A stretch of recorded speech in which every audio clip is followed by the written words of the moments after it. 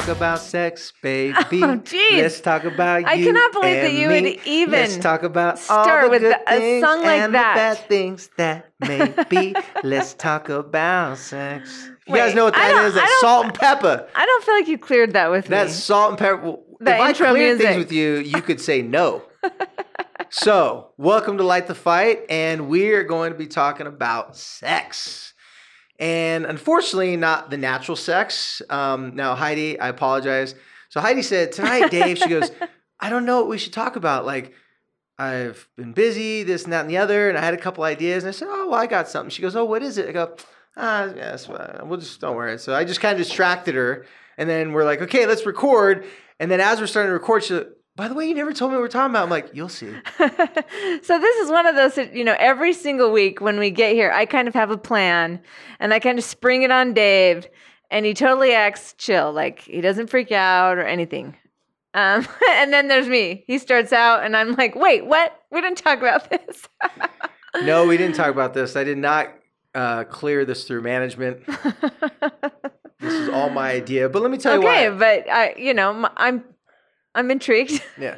So now that we're in our what number episode is this? What are we at now? I think it's 21. 21. This will be our 21st Okay, we're past the episode. introductions. If you don't know who I am and who she is by now, then I don't know why you're listening. Because you may as well still tell them in case this is their first time listening, and that's the type of introduction test. They're like, what kind of podcast is this? Well, since we're talking about sex, I'm changing my name to Don Diego de la Vega. My real name's David. But yeah, that's Zora's name, Don Diego de la Vega. And my name is... I didn't have one. No, you can't. Didn't have just Heidi. Your all name's right, Heidi. I'm Heidi Swap, and I authorize this message. You didn't spend years of your adolescence trying to think of cool names to tell girls instead of giving your real name. So right. I got plenty more where that came from. Right. Anyways, welcome to Light the Fight. And all joking aside, the topic that I chose without Heidi's approval or offering any suggestions or ideas on the topic at all is we're going to talk about pornography. And this may be like one of those podcasts that you want to skip from us. If you say, I have no intentions or desires to learn more about why people look at pornography, understanding like the whole entire epidemic of pornography use, specifically with young men and men in general, objectifying of women. If you don't care about any of those things, well, then please skip this podcast to our normally recorded episodes. But this podcast, I feel, is a very, very important podcast for us to have a discussion about. One particular reason is this is one of those things that I do specialize in. Now, it may seem like I say I specialize in a lot of things, but if you were to jumble them together, it's youth, families, and suicide, right? Well, it just so happens that youth and families are often affected by pornography. So then throughout the years, I became very well versed and I have educated myself with research and just counseled lots of young men and men in general of all different, age groups, religions, races about this subject. And I thought it'd be really cool for us to have a conversation about it because it's something that affects a lot of people. And if it doesn't affect you personally in your own life, then, maybe you know someone who it does. And interestingly, I will say, we do get a lot of messages that kind of broach this subject. Like, how do you approach it if there's somebody, whether that's your spouse, whether it's your child, and incidentally, it's not just boys, right? Not just men who struggle with pornography issues, which I guess I thought it was just a guy thing. So yeah, it's not. This is one that I think that every parent, mom or dad, could use the extra information in for sure. Yeah. Well, hence the reason why I went and decided, sorry, we're just fixing some mic equipment stuff here. Sorry, hold on one second, a little technical difficulty. Okay, cool. So as we start talking about this conversation, let me just preface this a little bit. By no means is any of the things that I'm going to be saying is accusatory towards anyone. I don't even know who's listening to this. So if you feel like I'm trying to shame you or make you feel bad, You may feel that way, but your feelings aren't necessarily reality in this case. I'm not intentionally trying to do anything to stir or trigger anyone, but what I do want to do is I want to bring some information to the subject because it just so happens to be something that I've had a lot of discussions, a lot of conversations. I've seen people throughout years of their pornography use, recovery. I've helped people that have lost jobs, lost marriages because of it. Definitely is a relationship wedge for sure. It definitely can be. And on the other hand, I've helped a lot of young men extremely shamed, specifically in the LDS community here in Utah. A lot of young men have got sent home from LDS Mormon missions. And a lot of young men couldn't even go on a mission because of having an issue of some degree with pornography. So pornography, first thing I want to say, just like everything else, it's a spectrum thing, meaning, okay, here's a debate. I even listened to a podcast a little while ago about this, and it was interesting to hear some guys that don't really know anything about it weigh in on it and talk about it. But the reason why they were talking about it because they were referring to an article and someone was getting into it. Their conversation is pornography an addiction or is it not addiction? Well, one of them was like, I don't feel like it's addiction. It's like, it's not that bad of a thing. And he listed all these things that can help. And then the other person was like, well, I could see how it might be addiction. They're just kind of going back and forth about if it's addiction or if it's not addiction. Okay. Well, just like alcoholism, just like a lot of things that can be addictive, tobacco, whatever it may be, pornography does have the ability to be a full-fledged, blown addiction. But the only way you can determine if it's an addiction is, one, it would have to have some serious implications in the person's life. If a person loses a relationship, is coming to counseling for it, maybe it's stopping them from performing at their job, losing their job. Maybe it's something like maybe their religious beliefs are very strong against it, like we have here in Utah. And it's something that makes them feel horribly shameful, causes them depression, causes them great insecurities, and makes them feel like they have to hide. And it affects their ability to look at women in a normal, natural, loving way, and it causes them to objectify women. Well, then yes, if you're experiencing those things, and I'm sure I missed quite a few in that category, then it's definitely leaning towards an addiction. And if you're looking at pornography multiple times throughout the day, and the usage amount of it is extreme, then yeah, you're on that addiction path. However, a lot of people say that pornography has a healthy relationship in their life. Some people say that it spices up their sex life with their spouse.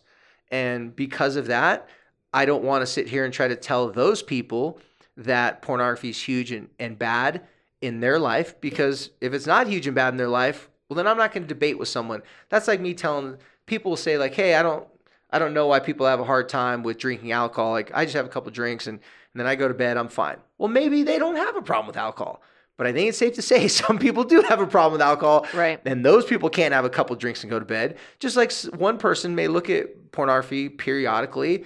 It's out of their mind. It's out of they're not thinking about it all the time. Where another person looks at it and they can't stop thinking about it. They're searching different ways to get it, even when it's blocked from them. So I just kind of wanted that disclosure statement. First of all, this is not to debate whether someone has an issue, whether someone doesn't have an issue. What we're going to talk about is where this issue comes from. So the people that do have an issue with pornography, where it stems from, how I want to give you a different way of looking at this issue so you can bring it more to a personal level to help you wrap your head around it and understand how to address these issues, how to talk about them, and basically just having very important information that can help you not stigmatize this issue so that you can work with it. Because it's easy to say if you look at pornography, you're bad. If you don't look at pornography, then you're doing a good job. That's not really a fair case for specifically, let's take a population like teenage boys. For teenage boys to not look at pornographic images, they would have to be a teenage boy that doesn't live in this planet, in this society, on this continent. Harsh. Well, think about it. Go to the mall and walk by Victoria's Secrets. By definition, those are pornographic images. That could lead someone to go, I thought about that long enough. Like, maybe look at this.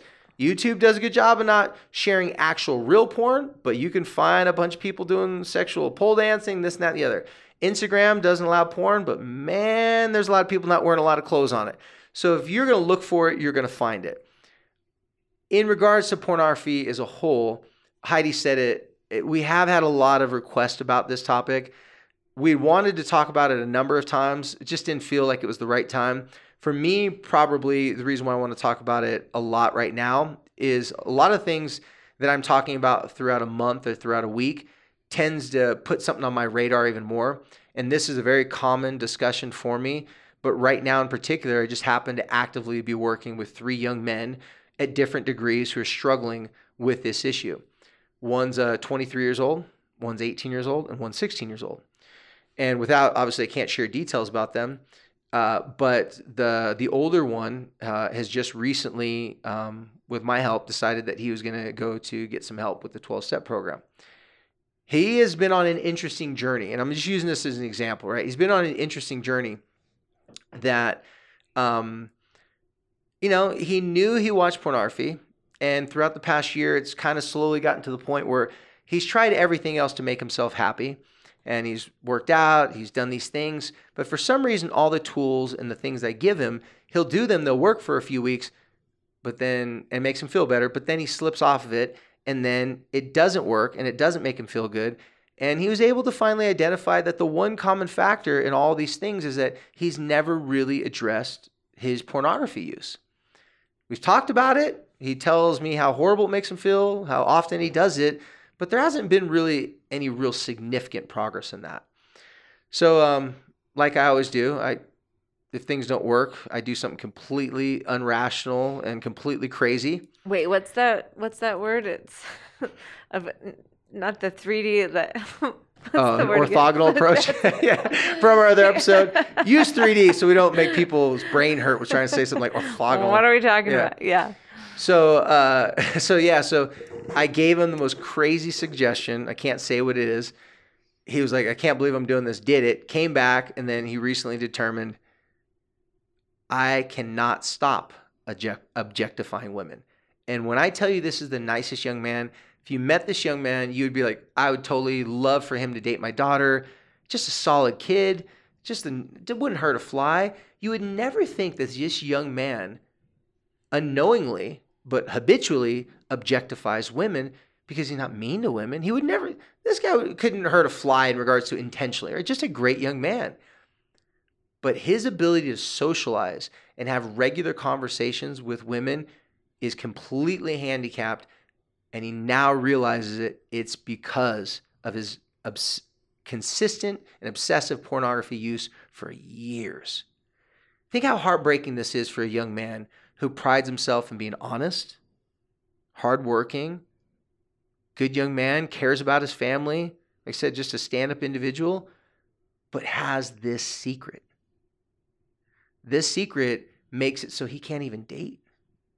This secret makes it so that when he does try to talk to girls, so many things are going through his mind, it comes out like, and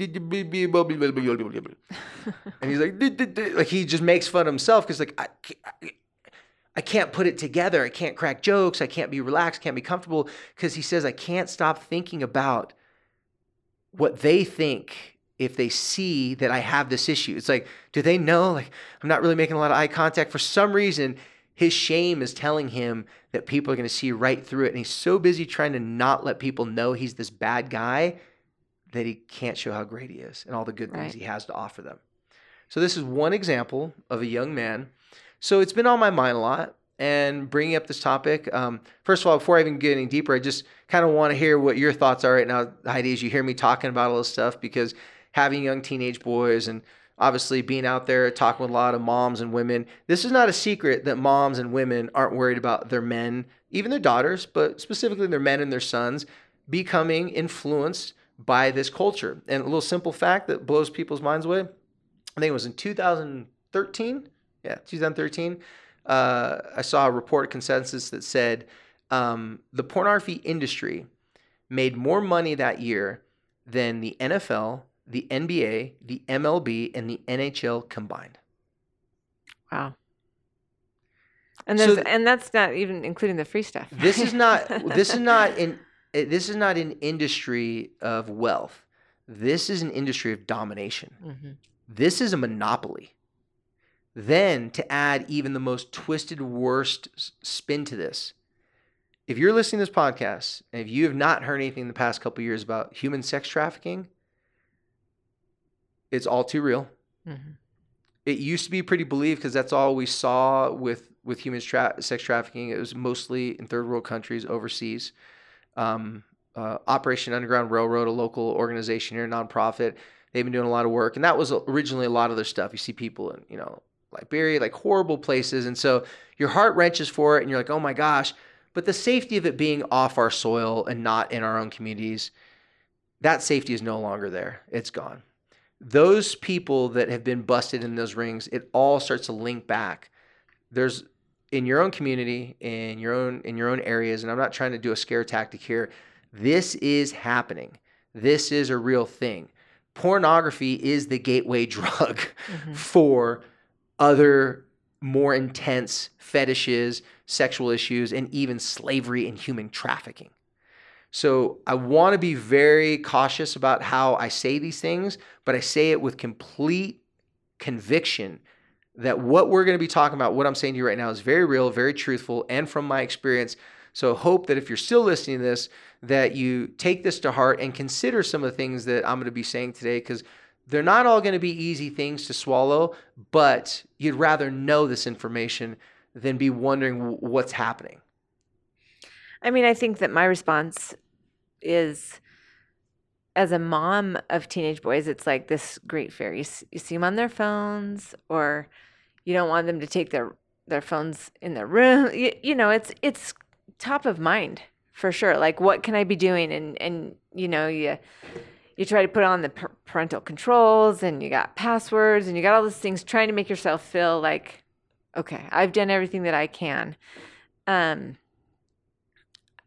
think that you have to be naive to not believe that it's an issue all around you, whether or not that's your relationships inside your family, and relationships in your friend. Like, it's rampant.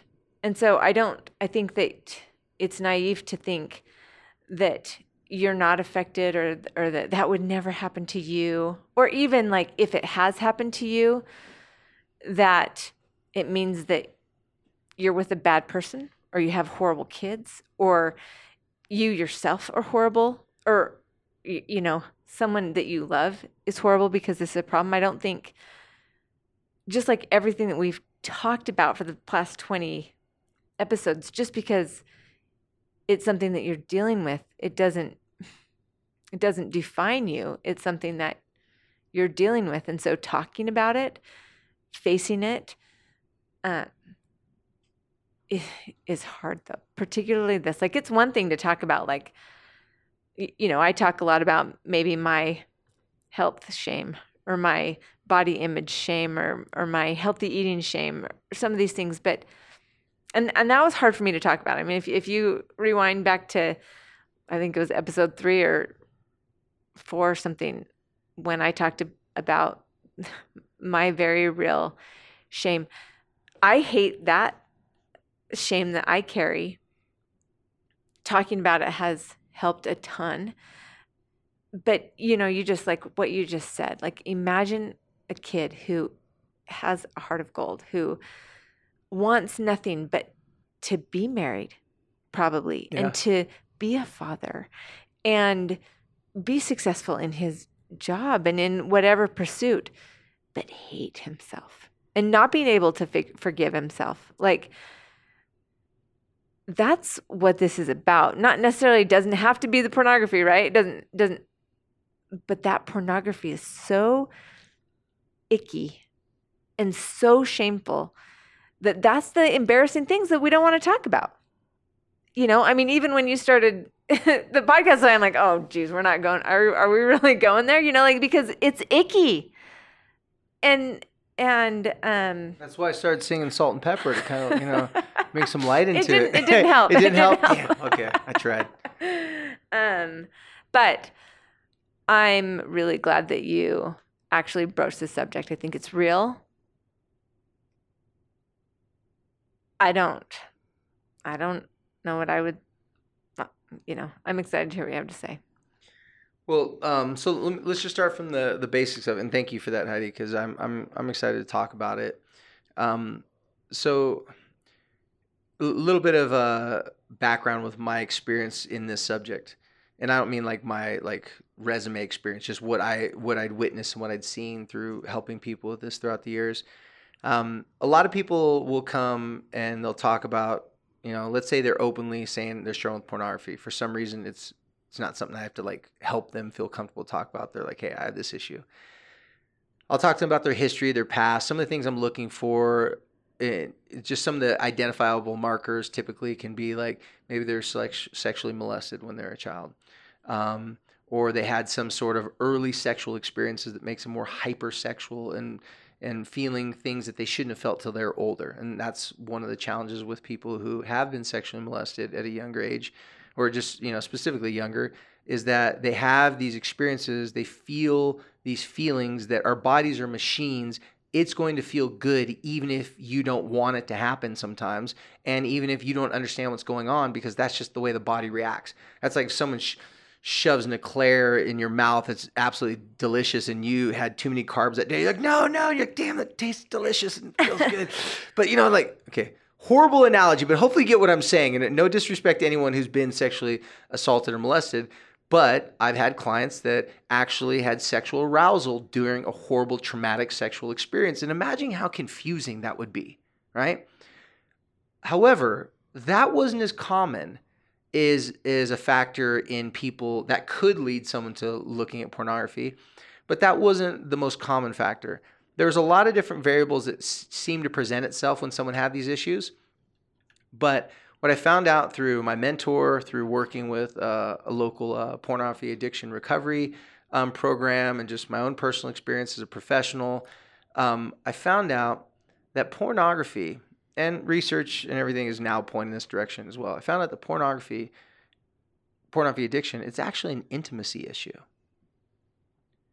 So what that means is, for whatever reason, whether it be early inappropriate sexual experiences that a kid has, whether it be not feeling safe and secure at their home and not feeling like they can open up and talk about their feelings, whether it be feeling like they're not good at talking to people they're attracted to and always feel like they're being rejected.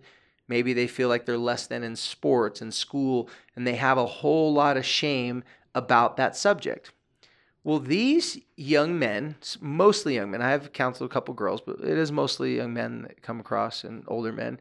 Most of these people, as they're telling their story of their history in their life, some may be as presenting themselves as that they're confident and they're okay and they're doing these things, but they start to talk about how they really feel about themselves, and I find out that they're extraordinarily shamed by their life, by their capabilities. They feel like they don't have a lot to offer other relationships, and their ability, because of that shame, to make genuine, intimate, sincere connections with other human beings on a deep level is extremely handicapped, because they're scared to go to those darker, deeper places that other people would normally connect with them through sharing vulnerability.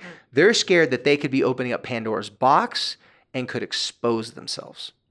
So then the con is in. Then they're like all in. They have to protect it. Unfortunately, for all these people, sexuality and pornography is still far more taboo than drug use. Can I ask I just want to ask one question. In the LDS community, as it's very openly against the rules. Like, from a young age, you're taught pornography is against the rules. As I said, the church was against the rules. I'm like, they're pretty conservative. I don't know. What I mean is that inside the LDS church, it's very taboo to look at pornography. And that's like a cut and dry.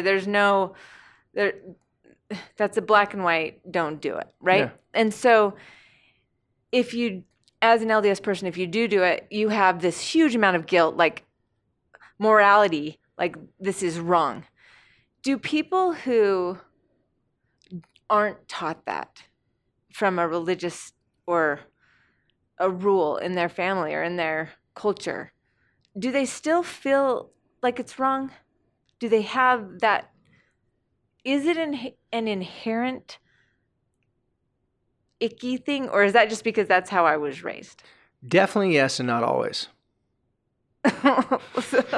That's an excellent question. That's an excellent. So you actually said a couple things. Response. So definitely yes, people that were raised, that's bad. That's bad. And that doesn't have to just be the LDS Church. I mean, I know that Yes, that's there's what I a was lot referring of to. other. Definitely yes. A lot of people that were raised with a religious background, some strong more like that was like their families, like especially Christian background, stuff like that. So that's a definite yes. It's going to add a lot more of that shame and that fear that people are going to know about. Find out, right? For people that, especially in California when I was working there, for people that have no affiliation to religion, consider themselves non-religious. Here's it goes back to what we talked about in the very beginning of this podcast.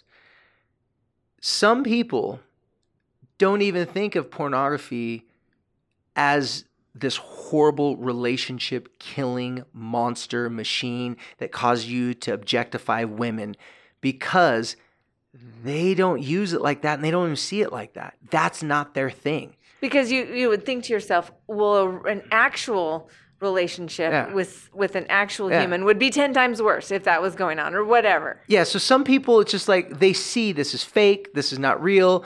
I'm going to watch it for entertainment with my partner to increase our sexual arousal, and that's really it. But those people don't have intimacy issues to this degree.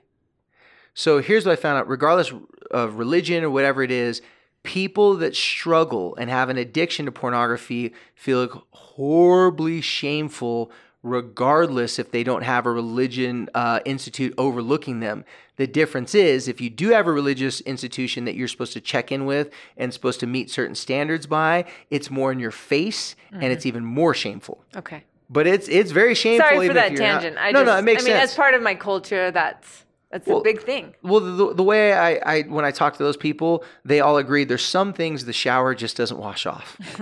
Right. And that's more of a metaphor. Is like even when you're trying to make yourself clean, if you have this thing where you feel like you're not clean, you can scrub all as you want and you're still going to feel like crap. Sure. Okay. So back to it being an intimacy issue. All the people that I've ever talked to, they all expose some sort of difficulty connecting on a close, intimate level with other human beings. And the easiest way for me to explain this is that intimacy has many different categories. The way I see it is that sexual intimacy is just a subcategory of intimacy. The easiest way for me to explain this to people is I break down a couple basic things. So there's emotional intimacy, there's physical intimacy, and there's spiritual intimacy, which is more of like that. It's more like that universe, like, hey, I feel like I've known you for a long time. And there's just that bond that you have. Maybe you share the same religion. Maybe you both like yoga together. All three of those things they work together. They coexist together. So if you go on a hike with your best friend and you just want to get out and go on a hike and have a talk with her because she's going through a hard time or you're going through a hard time, you go on the hike. You're spending physical time together. So that physical connection with another person creates a lot of good neurochemicals and make you feel good. Then you're talking about struggles, and those struggles are sharing emotions, and then now you're emotionally connected. And when you're physically and emotionally connected, some people would say, and again, this is not a religious thing, there's a deeper spiritual connection because they're having all those things happen simultaneously. Well, sexual intimacy is really like the physical bonding of all those together. So if you had, ideally speaking, when I say ideally, like for a long-term relationship, if you had met someone that you are physically compatible with, you like them, they like you, you're attracted to them, they're attracted to you, you emotionally bond, you emotionally connect, you feel this bond, the soul or spiritual connection that you feel with someone close to you, and then you choose to be sexually intimate, that sexual intimacy on top of that is the bonding of all those things together. It's the glue that puts them all together. Once you have all those three in place and the sexual intimacy comes on top of it, then the sexual intimacy is invited to the relationship, and the relationship is saying, we need this connection to take ourselves to the next level. A lot of people in religion say that should be by marriage. Okay, fine. We'll do all those steps, and then when you get married, have sex. Well, that sex in the marriage is supposed to make you feel closer in all those areas because it pulls everything together. The problem with pornography addiction in particular, because it's such an intimacy issue, people that do not know how to get physical, emotional, and spiritual connections with other human beings. They're either isolated or they're not good at it, so they avoid it. They keep it very surface. Those people don't get the benefits of having deep relationships. Without deep relationships, when you listen to our other episodes, you're not going to get the best drugs that your brain can produce. You're not going to get the oxytocin. You're not going to get these chemicals that make you feel happy, high, and safe and secure and all those great things. So imagine a young man in this situation. Imagine a young man that is feeling rejected, feeling like he's not good enough, feeling like he's not making people happy, feel like and this could be a young man. Don't let me paint the picture that this is a loser.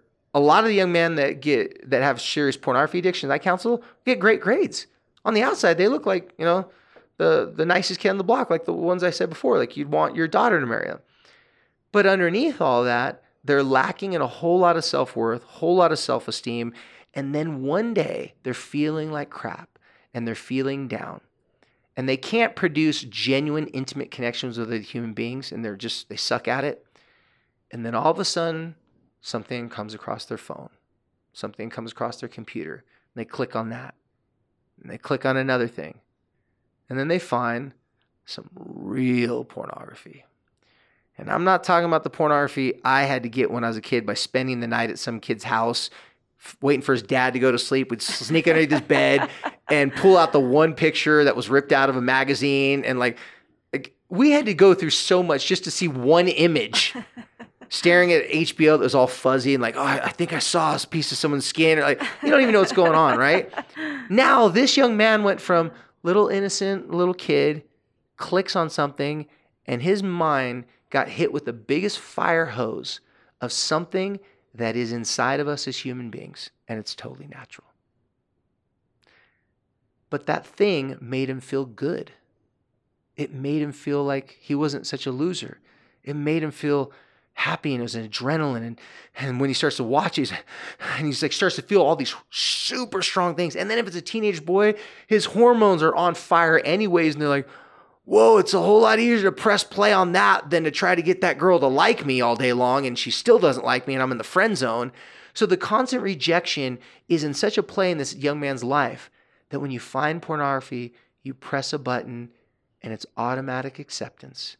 And it's because it's sexual intimacy, it does trigger inside your brain to release dopamine and a lot of cool neurochemicals, so your brain gets this reward from it, and it likes it.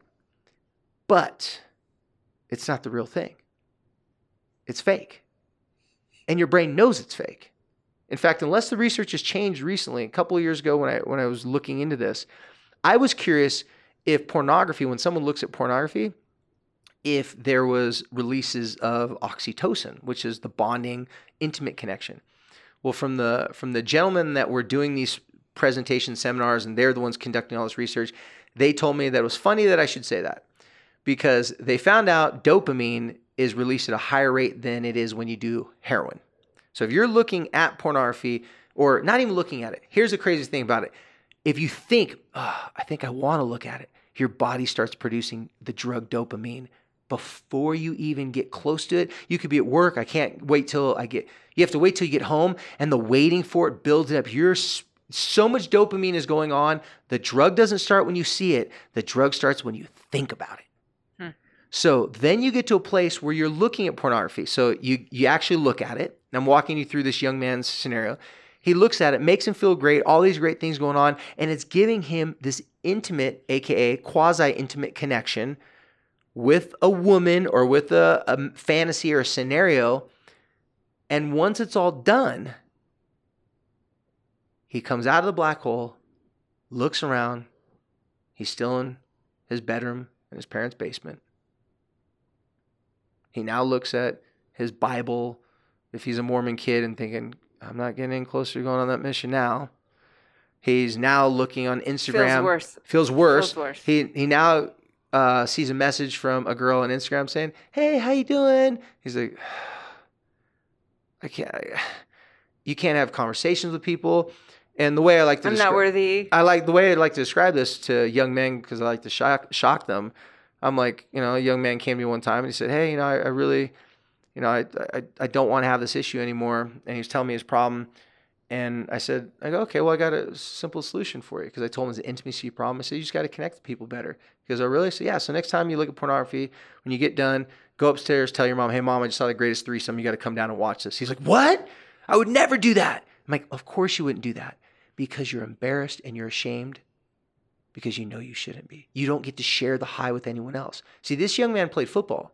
He would share with his mom his YouTube videos, and his mom was his best, like a good friend of his. He would share with her every single high he had in his life, except for one, until his mom caught him. It was so disgraceful, so embarrassing to him. And for her, trust me, I did as much counseling for her after the scenario.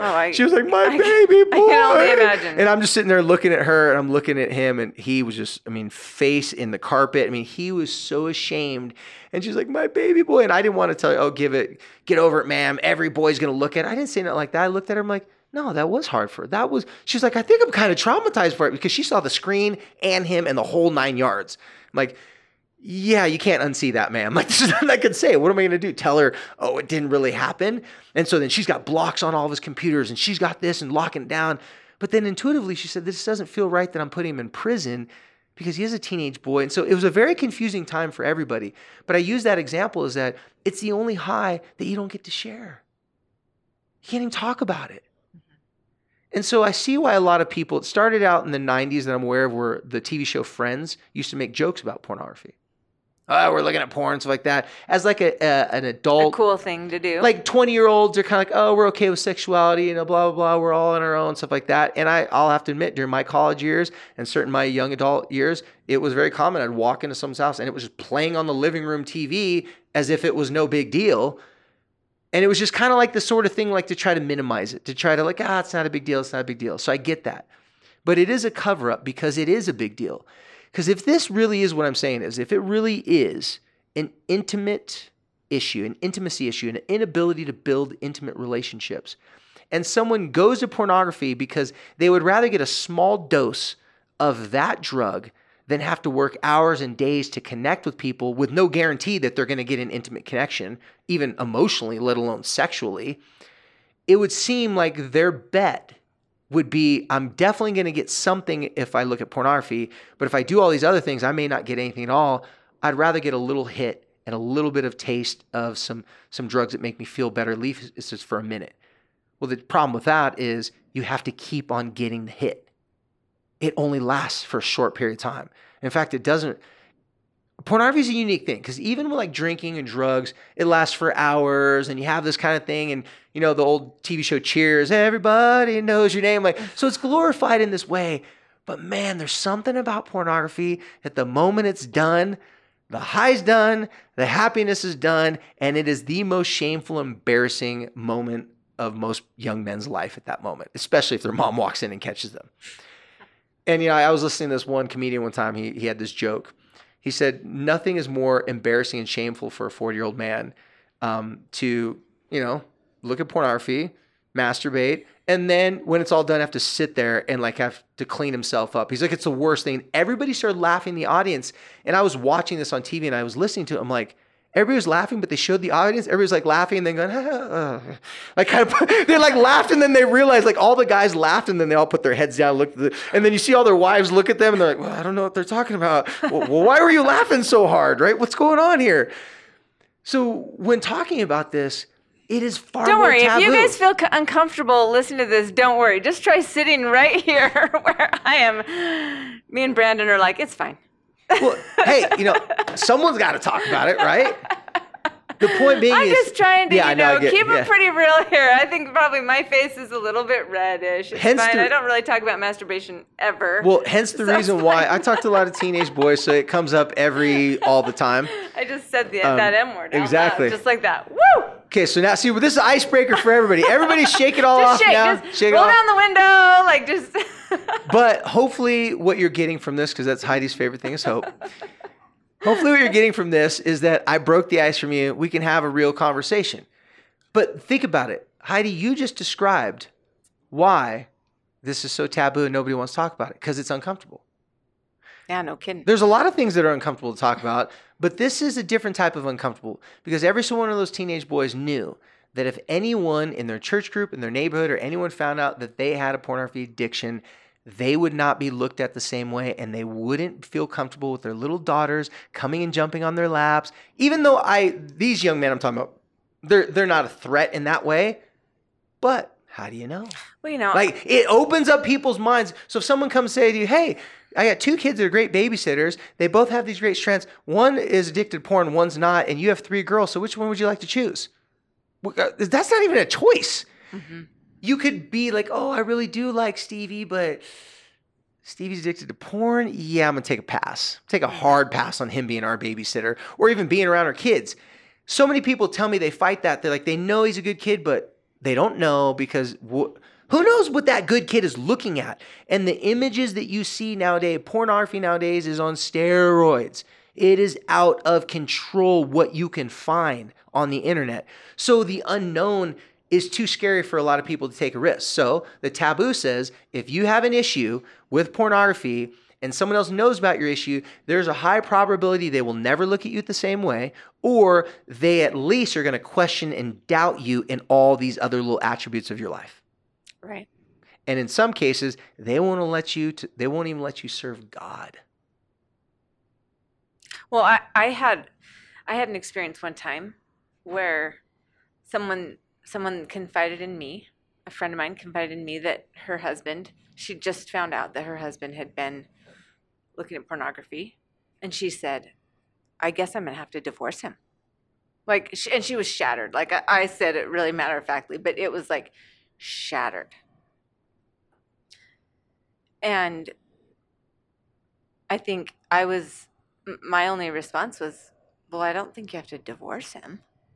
I think you probably work through it, or at least try. Yeah. But I think that worst fear that someone that you, as a woman, someone that you have given your vulnerability to, and that you trust, and that you have children with, or whatever, and then you realize, am I in competition with those girls? Do you like those girls better? Is it because they look better in that? Then because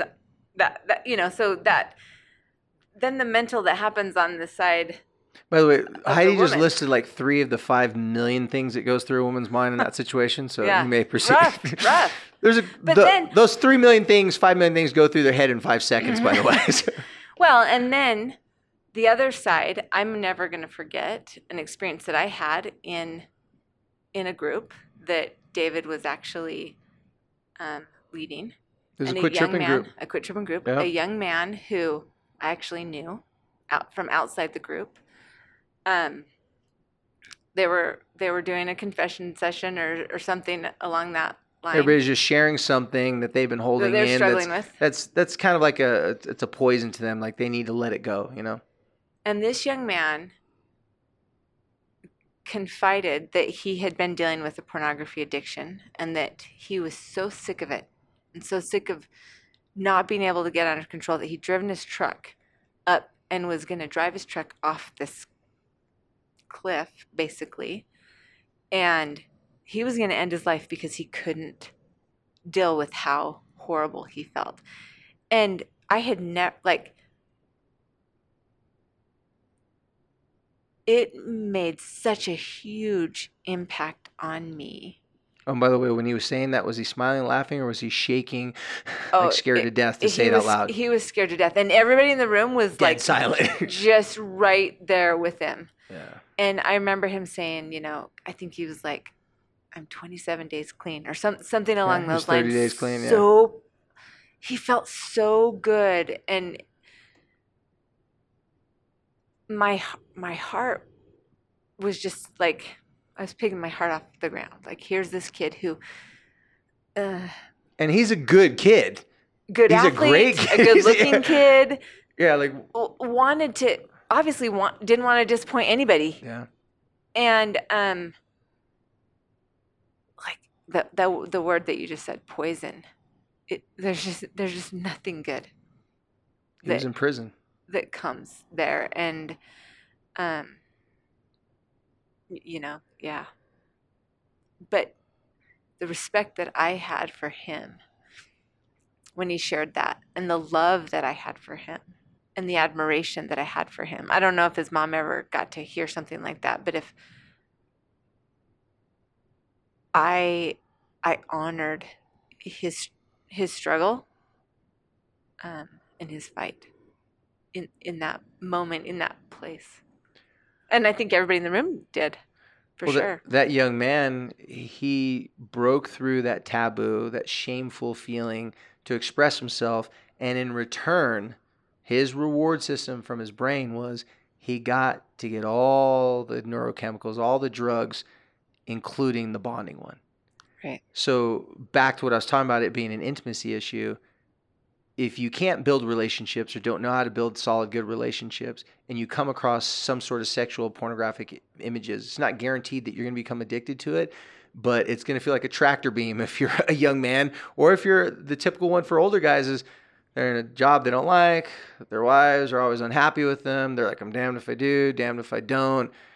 When you turn on a pornography movie and press play, no one rejects you in the pornography movie. I say this quite often. There's never been a pornography movie, that I'm aware of at least, that you turn it on and the woman says, don't look at me, you gross, disgusting pig. No, it's total. There's no chance of you ever being rejected from looking at pornography. Now, women that are listening to this, think about all the men in your life and how much they hate to be rejected, what it does to their ego. So see how this is a bad combination? Total perfect acceptance, sexuality, it's free, it's all these things. Well, it can be free unless you got a really bad addiction. All these things over here, but you got to keep it a secret over here. You can't talk about it. Well, how are you supposed to keep something a secret that makes you feel good, right? So for all the young men out there, for all the men or anyone that struggles with these types of issues, like we've talked about before in this podcast, if you have a pornography issue and you're well aware of it, if you have an issue or if you think you might have an issue or you're scared that it could become an issue for you, this is a call to action. I'm giving you the root cause. It's an intimacy issue. You're not putting together the pieces to build and maintain and improve significant, real, meaningful relationships. That could be family relationships, friend relationships, your relationships with people at your work, your relationship with your work as a whole, your relationship with school as a whole, your relationship with your hope for the future. If you're not connecting with real, sincere, solid, foundational relationships on a week-to-week, preferably day-to-day basis, your probability of going to pornography is extraordinarily high. And if you don't believe what I'm saying, consider this. Every time I've ever talked to a young man that said they've gone a day clean or like a couple days clean, a week clean, and they didn't even think about pornography, they always told me that they're hanging out with friends, they're doing this. They were doing all these things that just made them feel good. And then I ask them this question.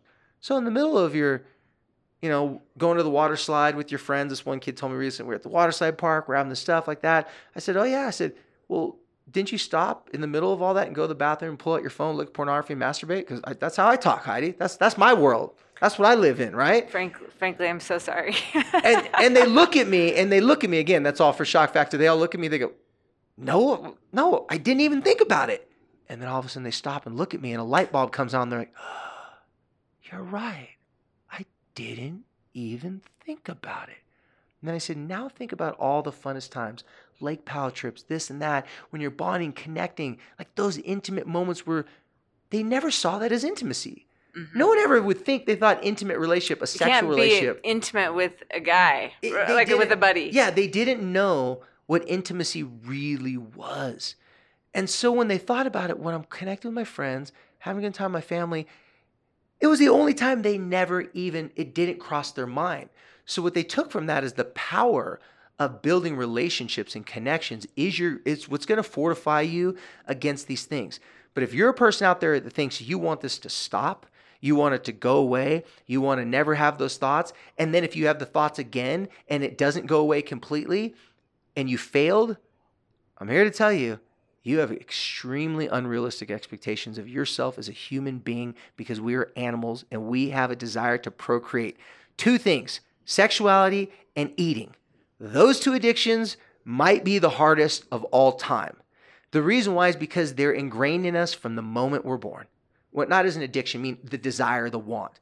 When I talk to teenage kids and they tell me, specifically, I'm like using teenage this situation because they don't have a lot of life experience, obviously, and they tell me that they feel horrible because they'll look at pornography and then go 2 days without looking at it, and they'll look at it again, feel 2 days without looking at it, and they're like, why can't I stop this? I'm like, because you're a boy and you like girls and you're horny and you're a teenager and you're an animal that wants to procreate. And they look at me, they go, what? I go, didn't you ever pay attention in biology class? Like, you have it inside of you to want this. The biggest mistake with anything that's taboo is we villainize it if you do it, and then it makes it more of an issue. Right. It's so funny how the thing that makes it worse is the thing that comes natural to do. For example, we talked about the Mormon Church, and years ago they were upfront about this is an issue, this is an issue. Then they were talking about, okay, we found out with research this can be addictive. Like, you have to take this serious. You have to go get help. In the very beginning phases, a lot of leaders of the church, bishops and those types of things, would say things like read scriptures, do that. Like, they were trying to take a spiritual healing approach to this issue. After enough fails, I think the smart ones started to go, you know, maybe we might need to do something else besides. Maybe you can't pray it away. And that's where David, I was like, yeah, hope's not a strategy for this one. Don't get me wrong. I'm not saying don't have faith, and I'm not trying to disrespect the religion. I'm actually saying that you can't just stop drinking alcohol because you want to stop drinking alcohol sometimes. Sometimes you can do it. Mm-hmm. You can't just say, well, I choose not to be depressed. Depression be gone. That would be so great. I'd be out of a job, but it'd be really good, right? Same thing with pornography. If this is an intimacy issue, this is your call to action, or a loved one's call to action, to form better relationships. Okay, so let's take this from my angle. Let's say that I'm the mom that's sitting across you, and I've got this kid here that we know have a problem, and that it's out in the open. How do I, as a mom, like, this podcast is directed to parents, and this is directed to parents' behaviors, and I believe completely, wholeheartedly, that as parents change their behavior and change their approach, we can manifest change in our kids by us changing them. That gives them room to change. So if you're saying that it's an intimacy issue, what is that advice for a mom or a dad that we need to learn how to create and foster intimate relationships with our own children?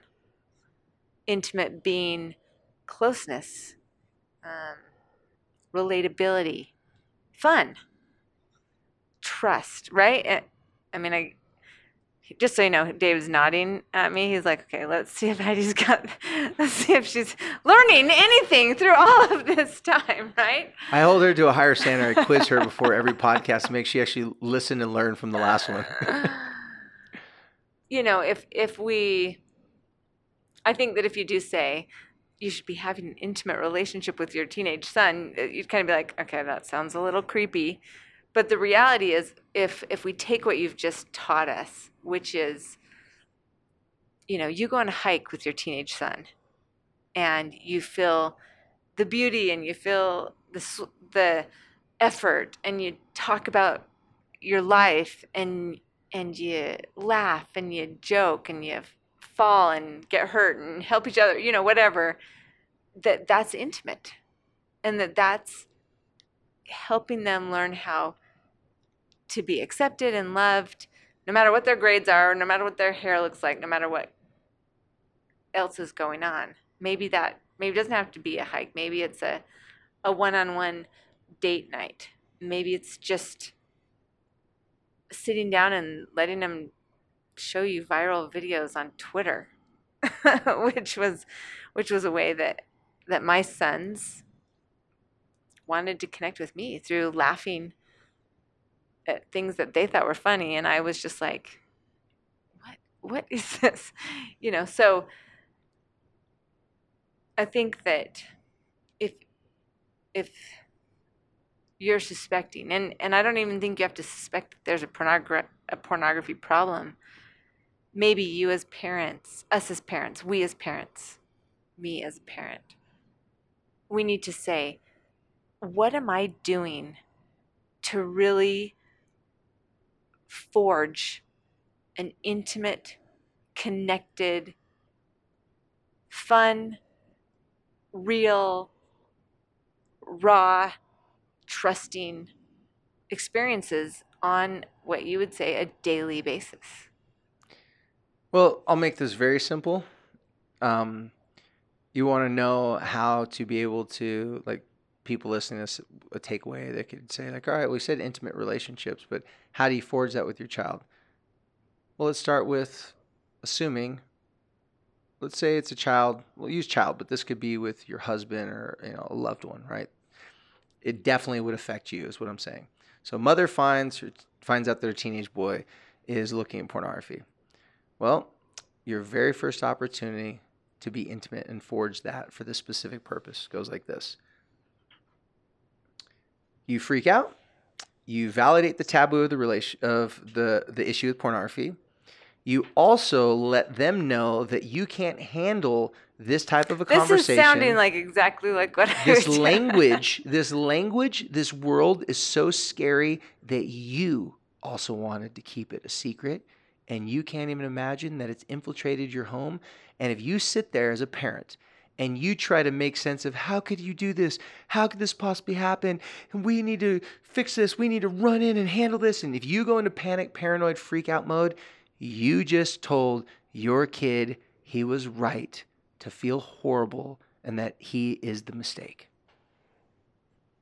So if you want to have an intimate relationship in that moment or with your kid, that means at that moment you have to test your steel. You have to show them that you can handle that. And here's why I can confidently say this. The number one determining factor to a teenager or a young person having a good start to tackle this issue and really focus on overcoming these struggles and challenges is his parents' ability to respond versus freak out and react to finding out that he has an issue. This is not an issue you want to come in hard with that. I can't believe, where have you been looking at? How have you seen it? We're blocked. What is wrong with you? All that stuff has a time and place. I'm not saying, because sometimes people take me too literally. I'm not saying don't put devices to block, to take certain actions. I'm saying that's not the first, second, or third step. You want to slowly kind of let that part of the conversation come up with. You first want to just make some very powerful statements. If the kid came to you, if your child came to you, obviously you congratulate them to coming to you. You can be honest, say, I'm a little shocked and surprised, and I didn't see this coming. But I'm more concerned about focusing on how proud I am of you that you're sharing this with me, how proud I am of you that we can talk about this. And I promise you we're going to figure this out. I don't want to shame you, make you feel bad about it. However, you're smart enough to know that this is something that could affect you. Not my life. I mean, I wouldn't be happy, but I just don't want it to affect your life. So put it on your teenager saying, I empathize with you. I see how this must be hard to keep the secret, these struggles. Put yourself in their shoes and then congratulate them. Tell them how happy you are that you can now start to work together on this and you'll do whatever it takes to help them with that. That's got to be the first conversation. If you go past that in that first conversation, you went from, okay, I don't want to shame you, but we better quickly come up with a solution or else you're going to die a lonely, depressed man because no one's going to ever want to be with you. Because too many parents go from 0 to 100 and you're like, wait, what just happened? And then I have to remind those moms or those parents, it's a teenage boy. If he's looking at pornography, he's not an alien, he's a human. This is not a scary thing. This would be a surprise if he never, ever looked at it. Then I'm like, show me that kid. I'm going to Guinness Book of World Records. Let's take a picture of this kid. A kid that never saw a pornographic image and he's a teenage boy and he never looked for one either. Ooh, right? That doesn't happen. So if we put it into perspective, we're not giving an allowance because, oh, he's a teenage boy. It's natural. I'm not allowing that. I'm not suggesting it. I'm saying you have to have realistic expectation to what is being brought to you. Now, let's say you catch your kid. This you can plan for it. Talk to your husband. Or husband, if you found it, talk to your wife. Say, we don't want to make him feel bad. We don't want to create him to go back into the shadows even more and hide it even more. We want to talk to him about getting this out to the surface. And even if the first talk is telling him that you want to talk about that, Don't be mad. We're not going to ground you, not going to punish you. We want to address it. Most people come really fast with punishment, but think what you're doing. You're punishing your child for doing something that they're not addicted to, but you're fearful they would get addicted to. But it just so happens that this thing that you're fearful they'll get addicted to is very addictive in their body. It's a very, very complicated thing.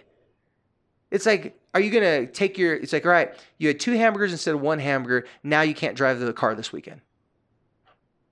Well, you could say, a lot of parents say that'd be ridiculous. I would never do that. Well, I have some parents with some eating disorders that they justified it. Well, I don't want my son to be obese. I don't want this, so I can totally justify it. You can justify anything you want.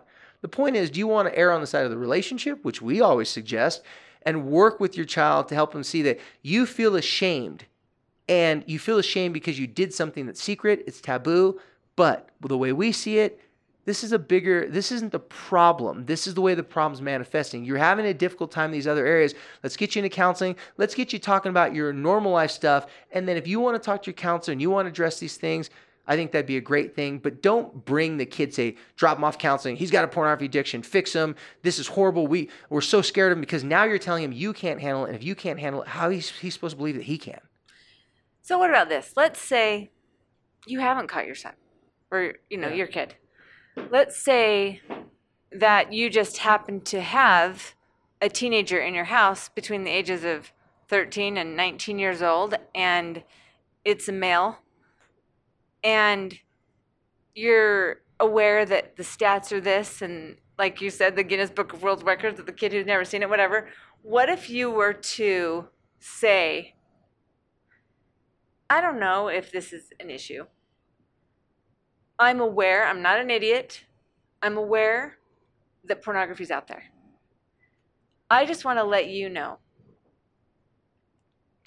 that, whatever, something really chill that you would say, non-freak outish, that's like, look, if you ever need to talk to me, if there's something that, you are struggling with, I just want you to know that I'm here. I'm here for you. And, I don't know if this is an issue, but I just want to start the conversation. I'm not going to be mad. I'm going to acknowledge that this is a reality. And I want you to know my door's open. Mic drop, walk away. Like, I really love a while back, it feels like a long time ago, we did a DM about, when should I give my kid a cell phone or something like that? And you said, you know what? Start the conversation before it's a crisis. Yep. And, if you're if we're going to accept this reality that pornography is more of a norm than it is some random problem, starting the conversation is not a bad idea. Now, real quick, what you just said, absolutely 100% stamp of approval. What you just said would be a great approach, and only under one condition, is if that approach was the approach you were using days before, weeks before, like you're working on your relationship, you would have had to have that same approach with less scary things. You're always going to be tested by a teenager. They're going to be watching to see, are you a trusted adult?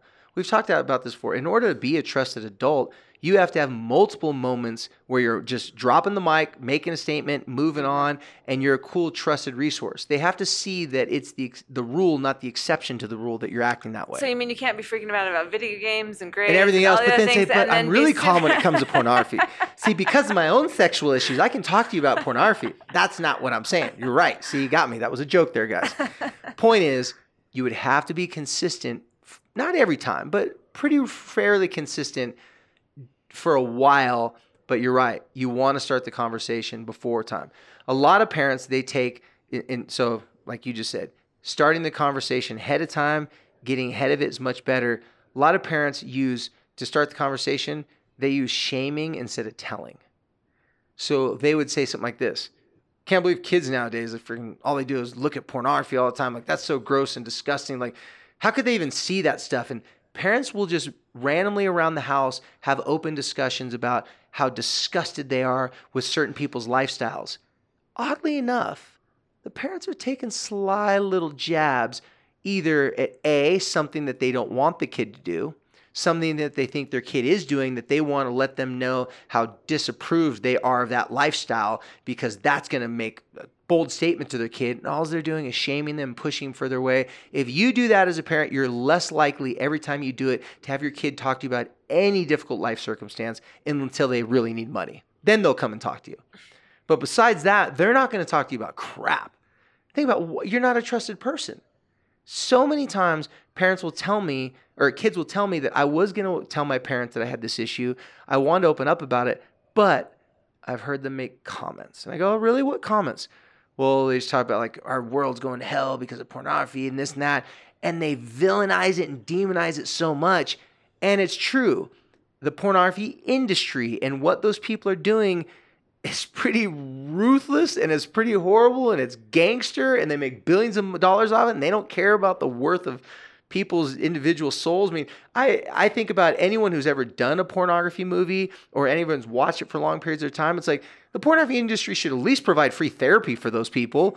It's like, gosh, you're making enough money. And the reason why I say that is because I've counseled people that have done porn. I've counseled strippers. I've counseled people that use sex to earn their living. And they came to me because they had a relationship that was going wrong. And I'm like, oh, really? Your spouse doesn't like it that you do porn all the time? Or your kids found out? These are real conversations I've had with people. And every single one of those people, they never intended their life to be like that. Someone that looks at pornography and gets addicted to it, they're not trying to get addicted to pornography. Someone that gets involved in pornography, I've never met anyone that was involved in pornography on one level or another that said their goal in life was become the best porn star, the best porn producer. One thing leads to another, desperate situation puts them in another desperate situation. They wanted to make someone happy. They want to do this. They need the money. Whatever the story was, they got to a place that they didn't want to be and they weren't planning to be. It is an intimacy issue on both sides of the coin. Not just the people looking at it, it's the people also doing it. For how many people are doing porn right now, like actually involved in that industry, there's a lot more of them walking around our normal day-to-day life. We just wouldn't know it if they were in those movies. Those are regular people who are struggling with regular life situations that also feel the taboo nature. I can't talk about my struggles because it's the most embarrassing thing. Think about if someone found out you did pornography versus you looking at it. That might be the only thing that's more judgmental and critical than actually looking at pornography would be if you were the person that was doing it. Those people have to go back to families and homes and lives. And that's why the objectification of women is such a big death blow to men and manhood. Because you don't earn your reward. You didn't have to work for it. And what man, when I say man, I'm not trying to define men. Any man, like no matter how he defines himself, can look in the mirror having any major addiction, whether it be drugs, pornography, controlling his life, or female, men or female, controlling their life, and look in the mirror and have an intimate, close relationship with himself. And then how are they supposed to have intimate, close relationships with other people? So it is an intimacy level on all, it is an intimacy issue on all different levels. But if parents want an activate and tool, if you're a spouse and you want a tool how to handle this, if you find out your husband or your spouse is looking at pornography, plan the way you approach it. Have it queued up, meaning I'm going to say this, I'm going to say that. And the first conversation isn't even a conversation. It's mostly just you making some statements, softening the whole scenario and softening the blow so that they know that you want to talk about it, you're aware of it, but you don't threaten divorce, you don't threaten taking someone's car away or all these things because you don't know where this is coming from, and you don't want to drive someone deeper into the shadows and deeper into shame. You want to help them slowly come out of it. When I say slowly, I'm being realistic, meaning you don't want to force them out of their shame. You just want to help persuade and coax them out of that dark place. And that takes a fine, I get it. When I sit across from moms, so mom, it took 3 months. My buddy, by the way, a little shout out there for Fight the New Drug. It's a nonprofit organization here in Utah that focuses specifically on pornography addiction for youth. They have a 4 to 5 program, great book, great program for teens. There's definitely the brain science approach and all these different types of things. the mom was like, okay, she came in to see me. She goes, my son's got this issue. Don't worry, I'm out on it. We took away all the ability. He doesn't have like any internet on himself. I mean, this kid was like in the dark ages. He's like 17 years old. And every single night when he comes home from school, he and I sit down, we get on the Fortify website, and we work on the different pornography addiction recovery assignments together. I looked at her, I said, okay. I said, well, looked at her son. I'm like, how's that going so far? He's like, I hate it. I don't want to do it. It's the most embarrassing thing. It's more embarrassing to sit down with my mom, do this with me, than it is to be caught. I'd rather be caught again than, they have to like sit there every day. It's like reading it. My mom's watching me do it. It's like, she's like, well, I just want to make sure he follows through because if he doesn't get this, she was like, it's against the religion. He's not going to have relationships. He's going to be like, it was like, she was so scared he was going to be one of Satan's spawn because he was looking at it. And I told her after I go, tell you what, let's just hold off on all this stuff for a couple weeks. Let me get to know your son for a little bit, and then I'll give a suggestion. And I just told her to hold off on the sitting down with him, keep the other stuff up. But I go, hold off on this. Let me meet with him. So after we met for a little bit, I came back and I told her, I said, well, I can confidently tell you that your son, his pattern was looking at for a day, off for 2 days. Look for a day, off 2 days. I said, your son could look at pornography every single day for now to the end of the school year, and he would be a great young man. He'd have the sweetest heart. He'd be a guy that anyone that would want their daughter to date. You have an amazing young man.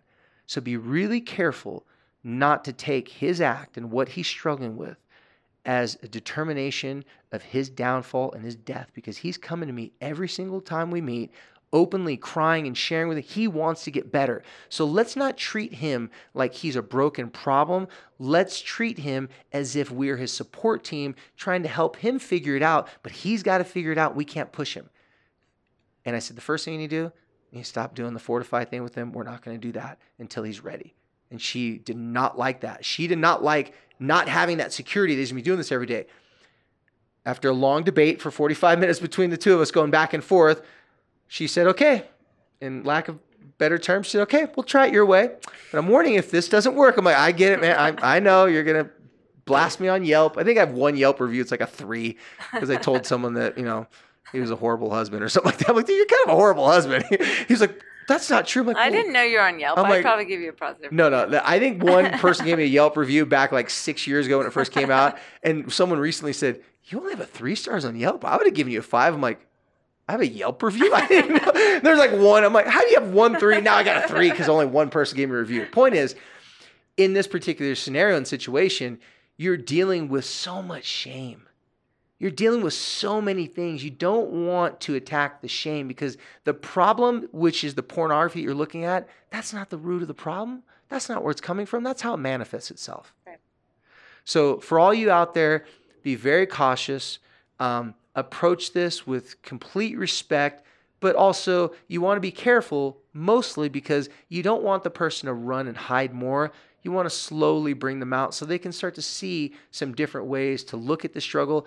9 times out of 10, they're relieved that they can talk to someone about it, but you want to help them talk to someone about it. And by shaming them, they're not going to want to go to a counselor and talk about it.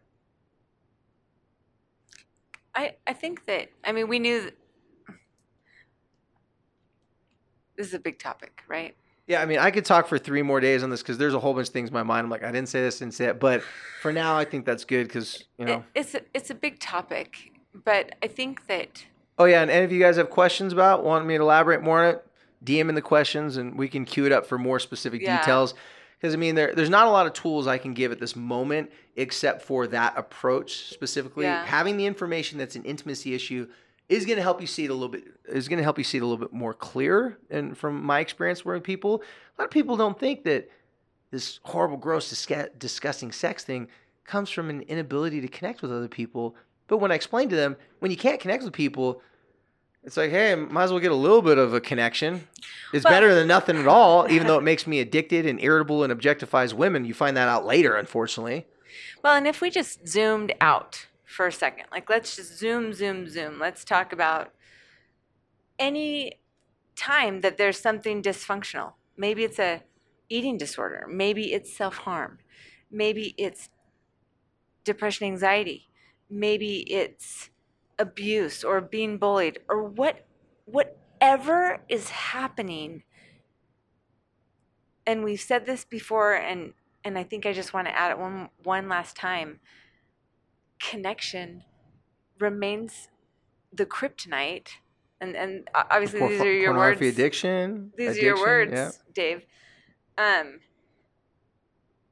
Having, modeling, strengthening those connections with your children, with your spouse, inside your family is It's how you the fortify your answer. home. Yeah. And so looking for those opportunities to create connections that are real, that are intimate, this will help this path, whatever the struggle is. And I think I really appreciate that about today, whether or not that was, I mean, obviously that was kind of enlightening. That was a lot more about pornography than I've ever really thought about. But I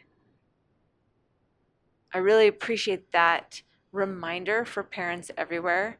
This doesn't have to be a teenager. This can be like, if your 4, 5, 6, 7-year-old child learns how to connect with you, and you can keep that connection going, you're gonna that child and you and your relationship and your family is gonna be that much further ahead. And you can share this with people that you love. I mean, this is not an uncommon topic for adults to say, hey, my friend's in a relationship issue, husband's looking at porn, or this is happening. Like, this is so, when I say it's more common than we realize, it's an understatement. Right. When I first started private practice counseling, some of the biggest issues that were coming, into my office were different, like family struggles. It's like, it's a blended family. There's an issue and that could cause them to want to break up or go through, potential, like considering divorce, and they needed counseling. Also, money is always a big one, right? There's these different things. But in the past 10 years, I've seen pornography and sexual issues rise to the top of the reasons. And the funny thing is, not usually the presenting reason, it's the reason that gets uncovered after a little while. Sure. Or when it is the presenting reason, then I'm dealing with a very disgruntled, one spouse is pissed off and angry, and the other spouse is like, I want to work hard at this, but I don't think she'll ever forgive me. So I'm damned if I do, damned if I don't. So this is something you have to be patient with and understanding.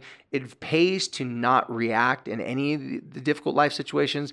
But this one, I think so much is riding on it that could disrupt families and relationships and disrupt a young man. And I didn't even talk about what pornography has done to young women and their expectations to be attractive to young men who are always looking at pornography. Yeah, I got it. That's a whole nother episode inside of itself. There's probably a lot of issues I'm concerned about there. Yeah. So I apologize to a lot of my clients. A lot of my clients listen to this like, but you didn't tell them about that one thing. I'm like, it's only an hour, man. I can't get into all of it. Well, moms and dads, let's not freak out. It's good. That's good advice. That's good advice. And with that, we'll end it right there. Before we end, I want to give my first shout out. I got the best text today. My sister, Nolani, what's up, Nolani? She texted me and she said, David, I just got done with listening to all your podcasts. Then 3 hours later, she's okay, now I'm done with all the DMs too. She's like, it was just the best compliment anyone's ever given me about the podcast, because it came from my sister. My sister and I are very close. And I just want to tell you, Nolani, I'm extraordinarily proud of you. You're finding what you're looking for. Your life is going in the right direction. I couldn't be more proud of you. So I just want to give her a shout out. Thanks for listening to the podcast, and also let her know how proud I am of her. And I'll be seeing you soon when we go to the beach. She and I have a routine. We go to Fidel's. We go to the beach all day. Then we go to Fidel's Norte, my favorite Mexican restaurant back home. This is where we grew up. So when I come home, that's our tradition. And she knows I'm running late because I try to surf too long. And then I make everybody wait. So it's just how we do it. Well, that is a big compliment when you get that from an older sister. That's pretty sure she's the only person in my family that will ever listen to the podcast, immediate family. You better hang on to that then, right? Oh, trust me. She and I, we're very close.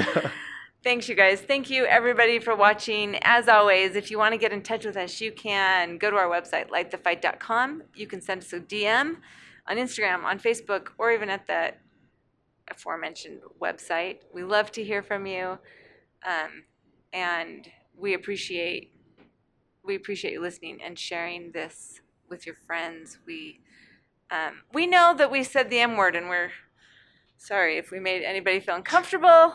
No, she's sorry. I'm not sorry. How supposed to something get out of the closet and get out of the shame if we ain't talking about it? I still feel a little sorry. Okay, would you prefer? I think it'd be creepier instead of saying masturbation. I think it'd be creepier to say self-pleasuring. You're right, yeah, you're right. You get what I'm saying? Okay, and with that, I could give you lots of other metaphors. Thank you for listening, everyone, and we are out. Goodbye.